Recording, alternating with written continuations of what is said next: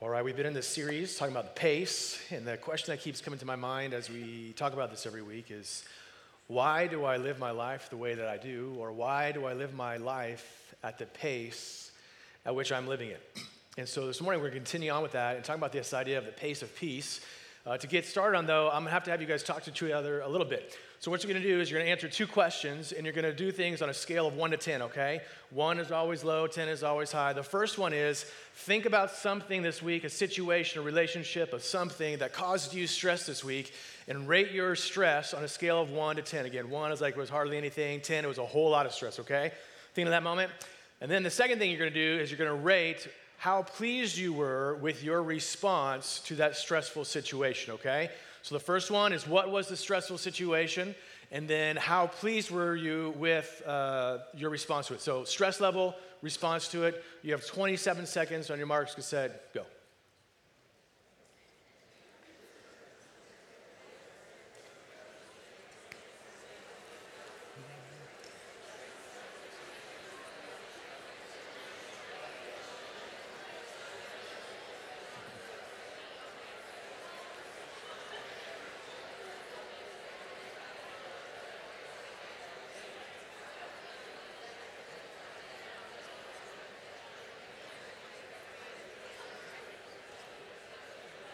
All right, I'm going to catch you off there.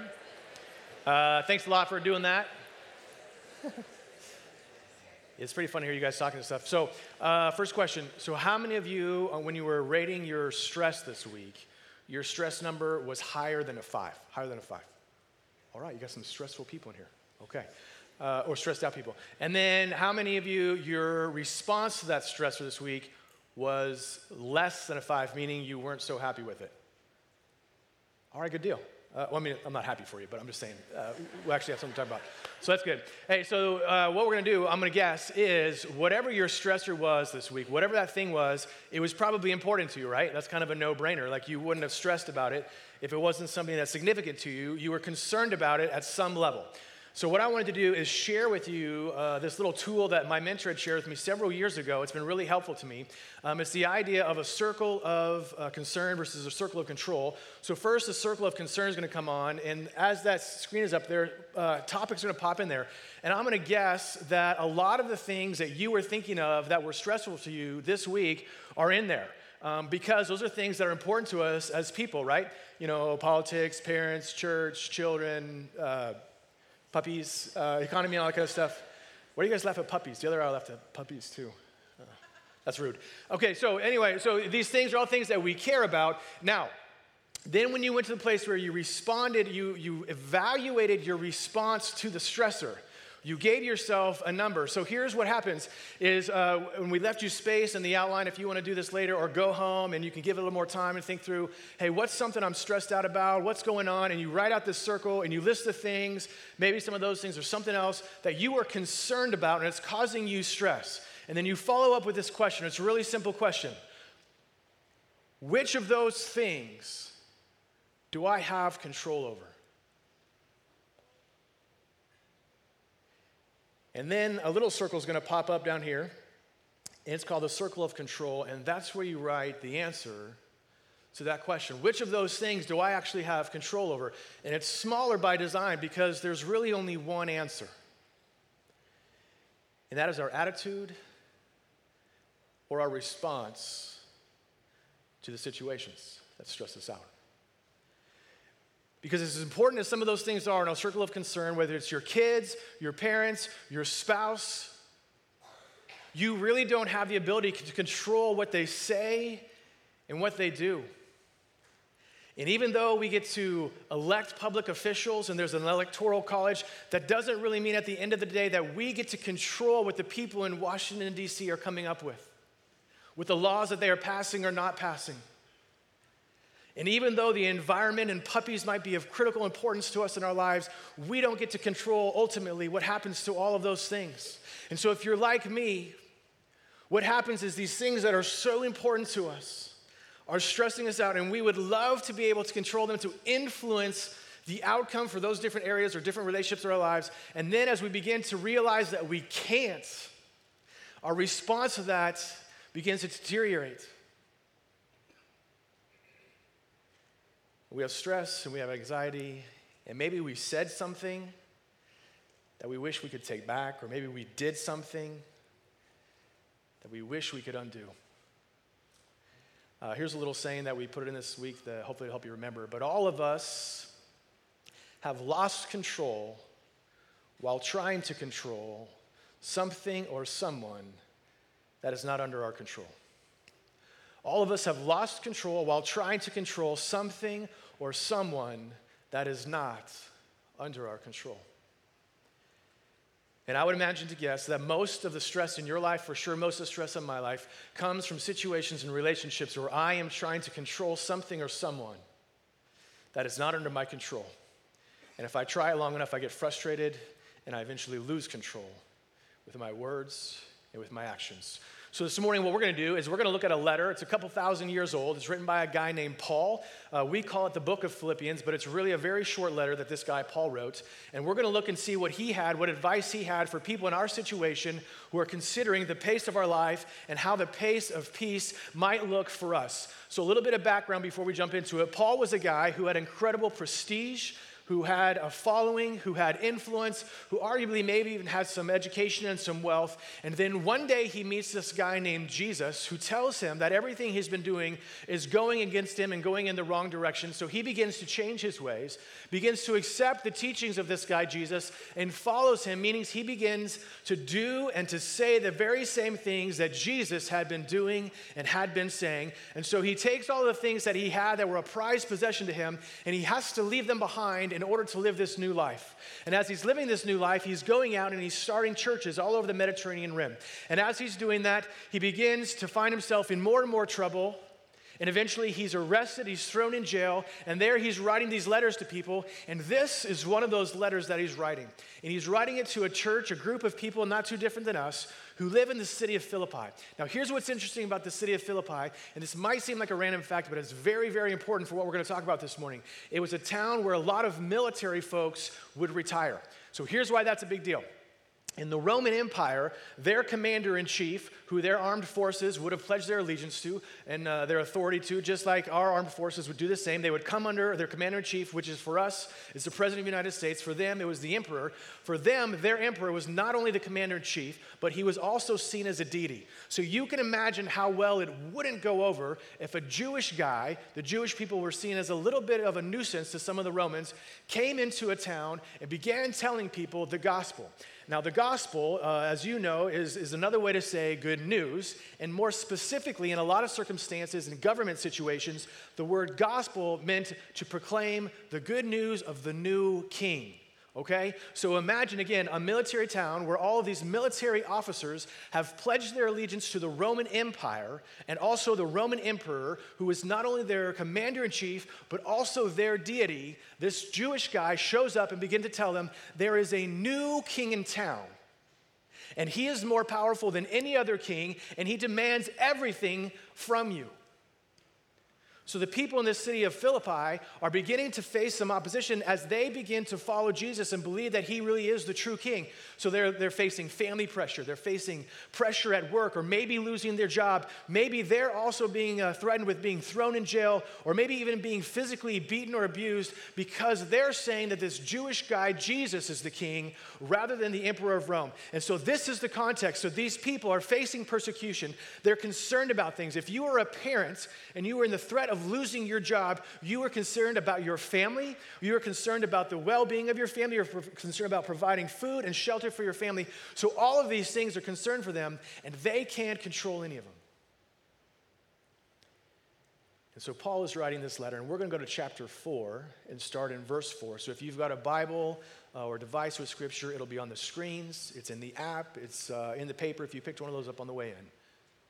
So this is what Paul is saying to this group of people. Chapter 4, verse 4, he says, "Rejoice in the Lord always. I will say it again, rejoice. Let your gentleness be evident to everyone. The Lord is near. Do not be anxious about anything, but in every situation, with prayers and petitions, with thanksgiving, present your requests to God. And the peace of God, which transcends all understanding, will guard your hearts and your minds in Christ Jesus. So what I want to do for the next few moments is just go sentence by sentence and talk about how important each thing that Paul is saying to the people that he's writing to and to us in the year 2020. The very first thing he says, if you're doing the fill in the blanks, is rejoice in the Lord always. Rejoice in the Lord always. Again, this is coming from a guy who has lost everything. Everything that he worked for to achieve, his status, his accomplishments, he willfully laid it aside.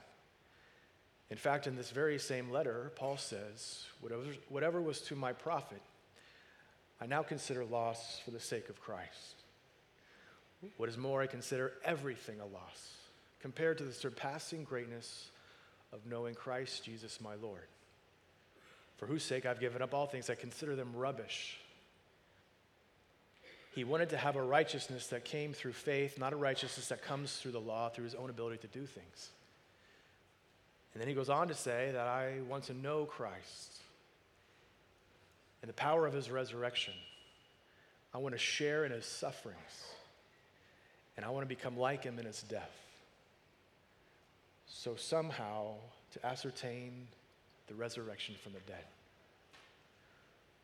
Paul had everything and willfully gave up everything just to know Jesus. He was perfectly content with just Jesus. In fact, he wrote that too. Later in the same chapter, in chapter 4, he says this. He says, I know what it's like to have a lot, and I know what it's like to be in need. I know what it's like to have more than enough to eat, and I know what it's like to be hungry. And I have learned the secret of being content. For I can do all things through Christ who strengthens me. Because Paul had come to a place where he realized his real strength, his real life, wasn't from his circumstances, wasn't from trying to get control of the circle of concerns, but his life came from knowing the King, Jesus.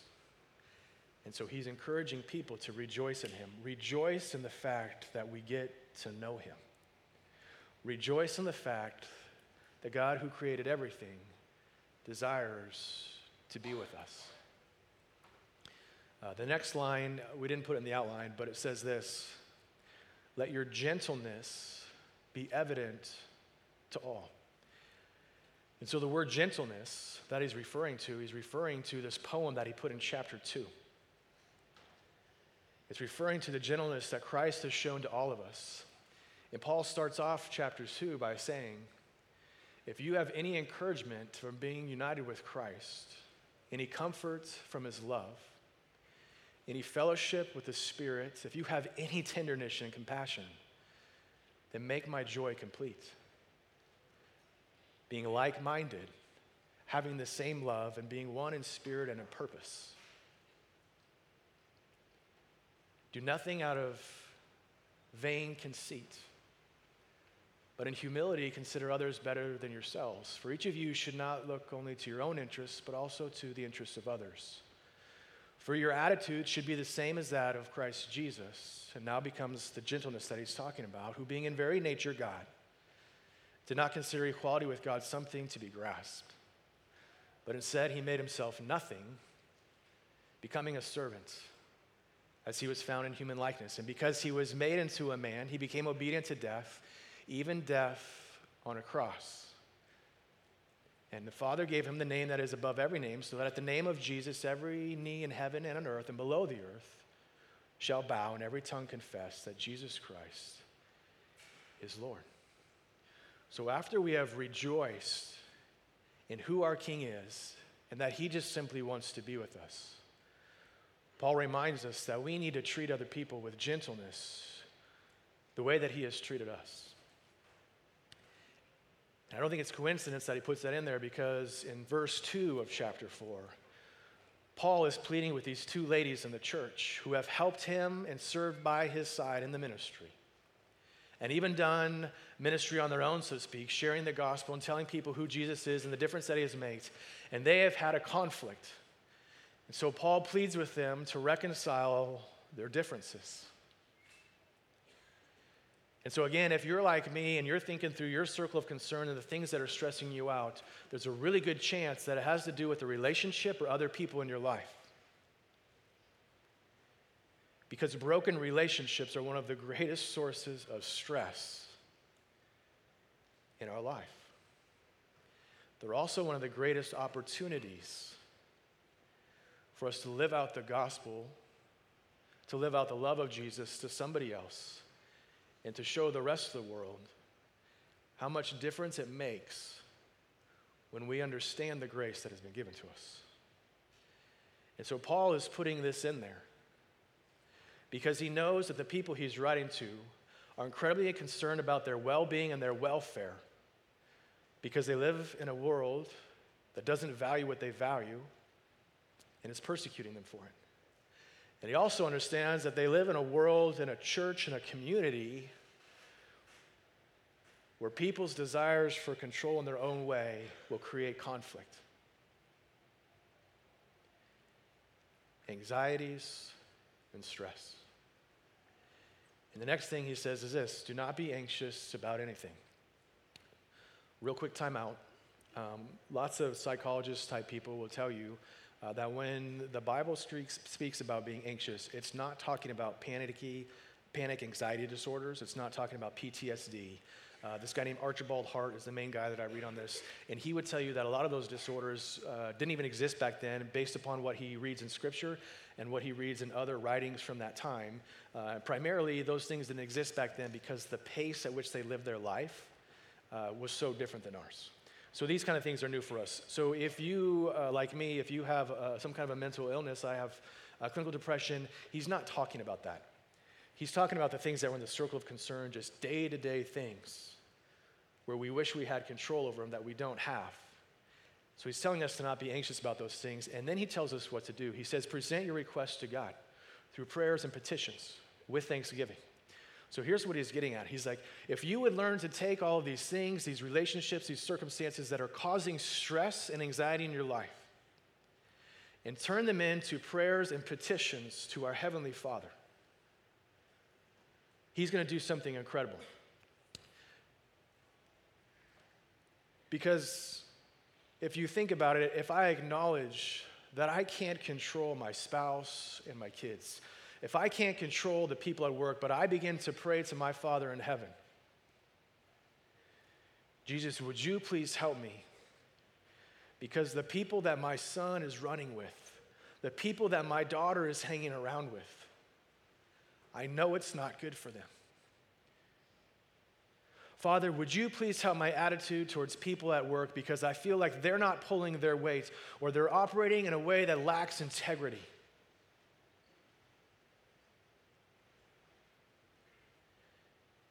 He makes a promise that if we learn to do those things, that the peace of God will guard our hearts and our minds in Christ Jesus.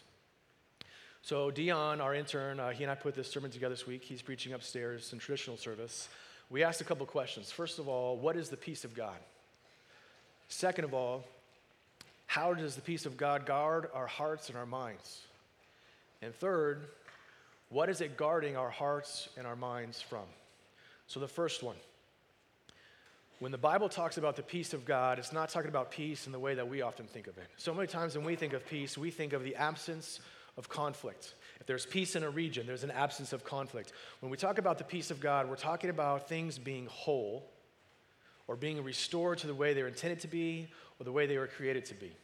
For example, I have a wife and 4 kids, and in our house, if we go a week without arguing or a week without bickering or complaining, that is not peace. Probably means we all went to church camp or something because we're not home. But if you contrast that with a week of the peace of God, what it looks like is my wife and I loving and respecting each other even when we don't feel like it. It looks like my wife and I working together, praying together to parent our children together so that they can become followers of Jesus and they can become responsible citizens in our community. Do you see the difference? It's not just that we're not fighting, that we're cohabitating and just not getting at each other's throats. It's that we're working together, that there is wholeness, the way that God intended for it to be. So that's what the peace of God is. And so what Paul is getting at is when you come to God and you begin to pray about the things that are causing you angst, anxiety, and stress, and they're causing you to kind of freak out during the week, and if you come and you understand the wholeness that we have because of what Jesus Christ did through his death, burial, and resurrection, supernatural things begin to happen. That peace, that understanding that we are whole and that we have a hope of things to come, begins to guard our hearts and our minds. From what? From that craving to be in control of things that we'll never be in control of. The people in our lives, the circumstances in our lives. And so when we come to him and we make prayers out of the things that are stressing out, remembering that he has made us right with himself through his son, Jesus Christ, and he has promised that we will experience eternity with him when everything will be restored as it should be. He begins to guard our hearts and our minds in Christ Jesus. Now, here's the thing. I wish this was a one-off thing, but it's not. This is something that I have to do on a regular basis. The past couple of months for me has been started like this in the mornings. I get up and I have specific scriptures, some of which I'm going to share with you in a minute, and I just pray these things every single morning because every single day I go out into life and I live in the real world and I bump into things that I can't control and I bump into relationships and I have all this stuff that isn't right and there's garbage inside of me, and so I have to constantly go back to him. So I read a book. The book is called The Pressure is Off. It's by a guy named Larry Crabb, and he has something in there called the Papa Prayer. And what we're going to do for the remainder of our time is just kind of walk through this prayer. It's in the outlines. It's in the app. You can get it online. It's pretty easy. But I wanted to share it with you. And so we're just going to take some time doing it. And what we do is there's 4 parts to it. The first part is the P. It's an acronym. And it says, you just present yourselves to God as you are. And so this is where I want to encourage you. The more honest you are with yourself and with God, the more likely you are to experience freedom. And it's okay if you're a little salty when you go to him. It's okay. It's okay if you're mad. It's okay if you're saying ugly and messed up stuff. He already knows you're thinking that anyway. So present yourselves to him as you really are. So what we're going to do is I'm going to invite you guys just to close your eyes and bow your heads, and I'll kind of lead you in a thing. I'll tell you what to kind of talk about with Jesus, talk about with him, and then I'll tell you the next thing. So the first part is just the P. Let's present ourselves as we truly are to our Father in heaven.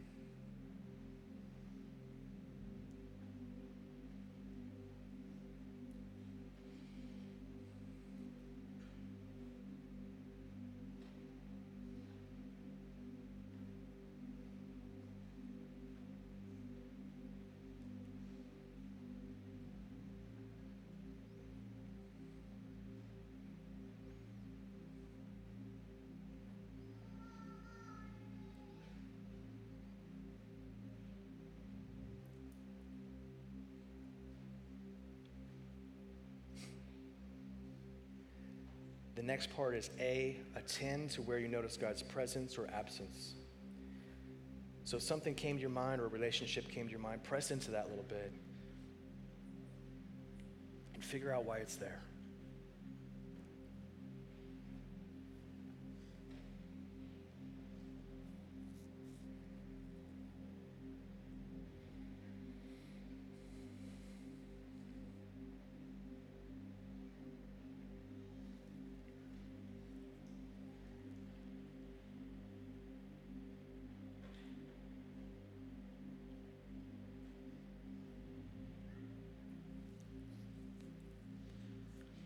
And then at this point in our prayer time, we need to recognize that we have a choice. So the next P is for purge. Are you willing to purge the things that are in your heart and your mind that are keeping you from noticing that God is right near you? Or maybe there are things in your life, activities or relationships that you need to get rid of as well, because they're keeping you from recognizing the goodness of God and the closeness of God.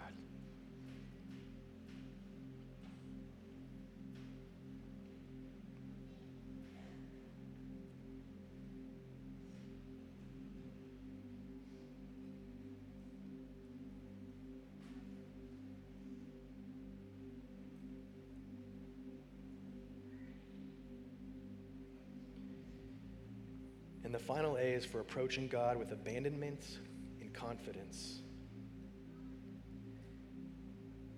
Remember that we were truly made to enjoy our Father in heaven.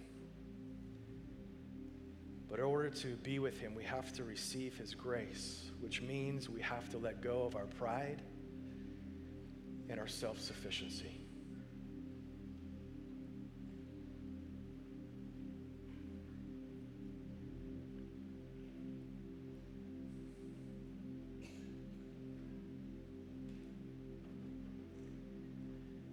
Hey, in just a moment, we're going to sing. I'll pray first. As always, we have the benches up here. If you want to come and pray up here up front during the song, you're welcome to do that. I'll stick around afterwards if you have questions or need someone to pray with you. But let me just close this in a time of prayer. Jesus, thank you so much for who you are and what you've done. We think you're amazing. And my desire is that all of us would leave this room today desiring to be more aware of your presence in our life. And Lord, please help us to follow Paul's advice in doing so. You're a very good dad, and you're an amazing Savior. It's in Jesus' name that we pray.